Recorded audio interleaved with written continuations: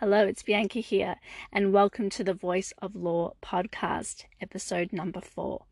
We continue our discussion this week of telehealth. Some big news out of the United States of America this week.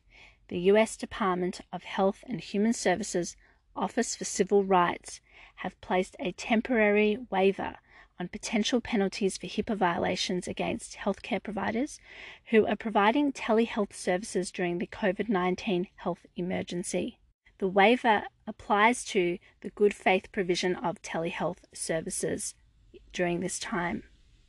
In the official notice, the department lists the types of telehealth applications that will apply under the waiver, as well as some examples of telehealth applications that will not apply.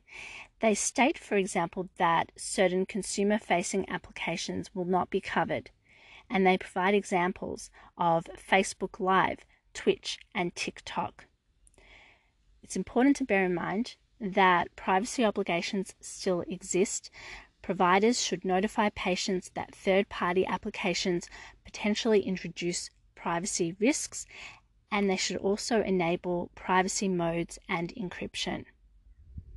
Providers are required to comply with additional guidance provided by the Department of Health and Human Services, and I'm going to post a link to those additional guidance notes to this podcast.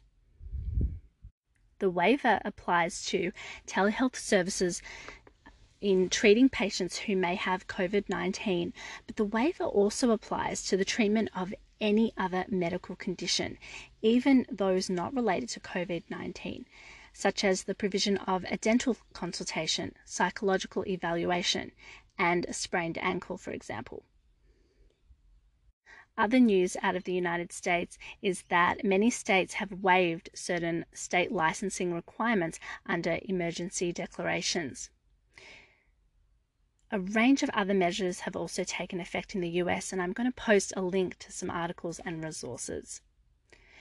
Now for some observations. Really, at the moment, I'm asking myself this question.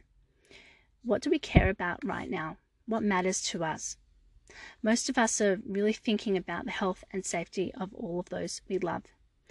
We've spent years debating privacy in the age of digital health. I personally have written on the subject in my series, The Laws of Telemedicine for LexisNexis, in the Privacy Law Bulletin. And commentators all over the world have been discussing the privacy implications of technology, digital health technologies. Why have we had this focus for so long? Well, the data was showing us, even recent data, that patients are concerned about privacy and that this is a barrier to uptake of technologies like telehealth, electronic health records, and voice technologies. So my observation until very recently was that privacy was the key to gaining consumer trust in the age of digital health. However, perhaps times have changed and changed rather quickly. People might be comfortable with giving up some privacy if it means they can have care in their homes during the COVID-19 health emergency. But after COVID passes, perhaps the convenience of using telehealth will make these services more in demand, even if the benefit, the clinical benefit, is equal or even slightly inferior from what could be offered in a face-to-face consultation. Providing this waiver will take the burden off providers and open up innovation and agile healthcare practices. Perhaps we are selecting, and certainly we are at this time, that healthcare is paramount. This does not detract from the importance of privacy, but it's about getting the balance right between competing interests. So we have a paradigm debate on its way, a debate against competing values, a balancing of patient and practitioner privacy with questions of patient and practitioner rights and consumer benefits and societal benefits. privacy law has a very important place in our society. Increasing privacy increases a person's sense of security and safety.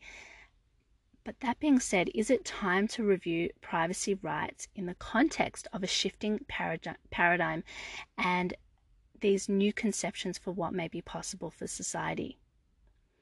So how will we resolve this? How will we resolve these competing interests? I'd like to introduce the theories of Henry S. Mather. Mather talked of the incommensurability thesis, which aims to provide rational methods to balance competing values. The thesis asserts and recognizes that rational people can disagree on how certain conflicts should be resolved. It does not tell lawmakers which resolution they should prefer. Rather, it provides frameworks and mechanisms for resolving conflict. It recognizes that the best we can achieve is a reasonable balance amongst competing ideas and values. The thesis recognizes that choosing between a value to be placed on one principle over another is always complex, and there is no obvious solution. Indeed, it's not possible to achieve commensurability through a metrical or ordinal process. These are usually not appropriate. There is no quantitative metric or scale or ranking system for determining the value to be placed on one principle, that of privacy, say, over innovation, clinical benefit, or societal benefit, for example. But Mather offers us some guidance.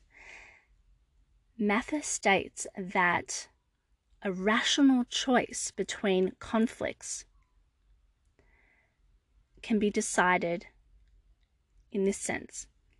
You have to think of it in terms of not breaching the rules of rationality.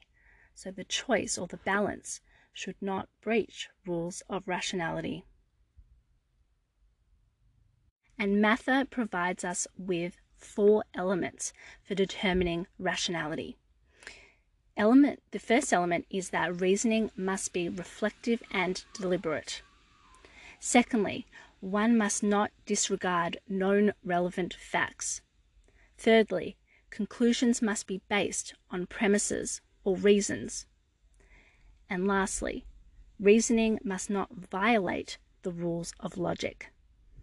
Now, this is really one lens from which we can consider this balancing between competing values. There are obviously a range of other really complex and interesting ideas around the use of other theories to determine how we can balance these kinds of values. It's a complex area, and surely I'll be coming back to these principles at a later stage.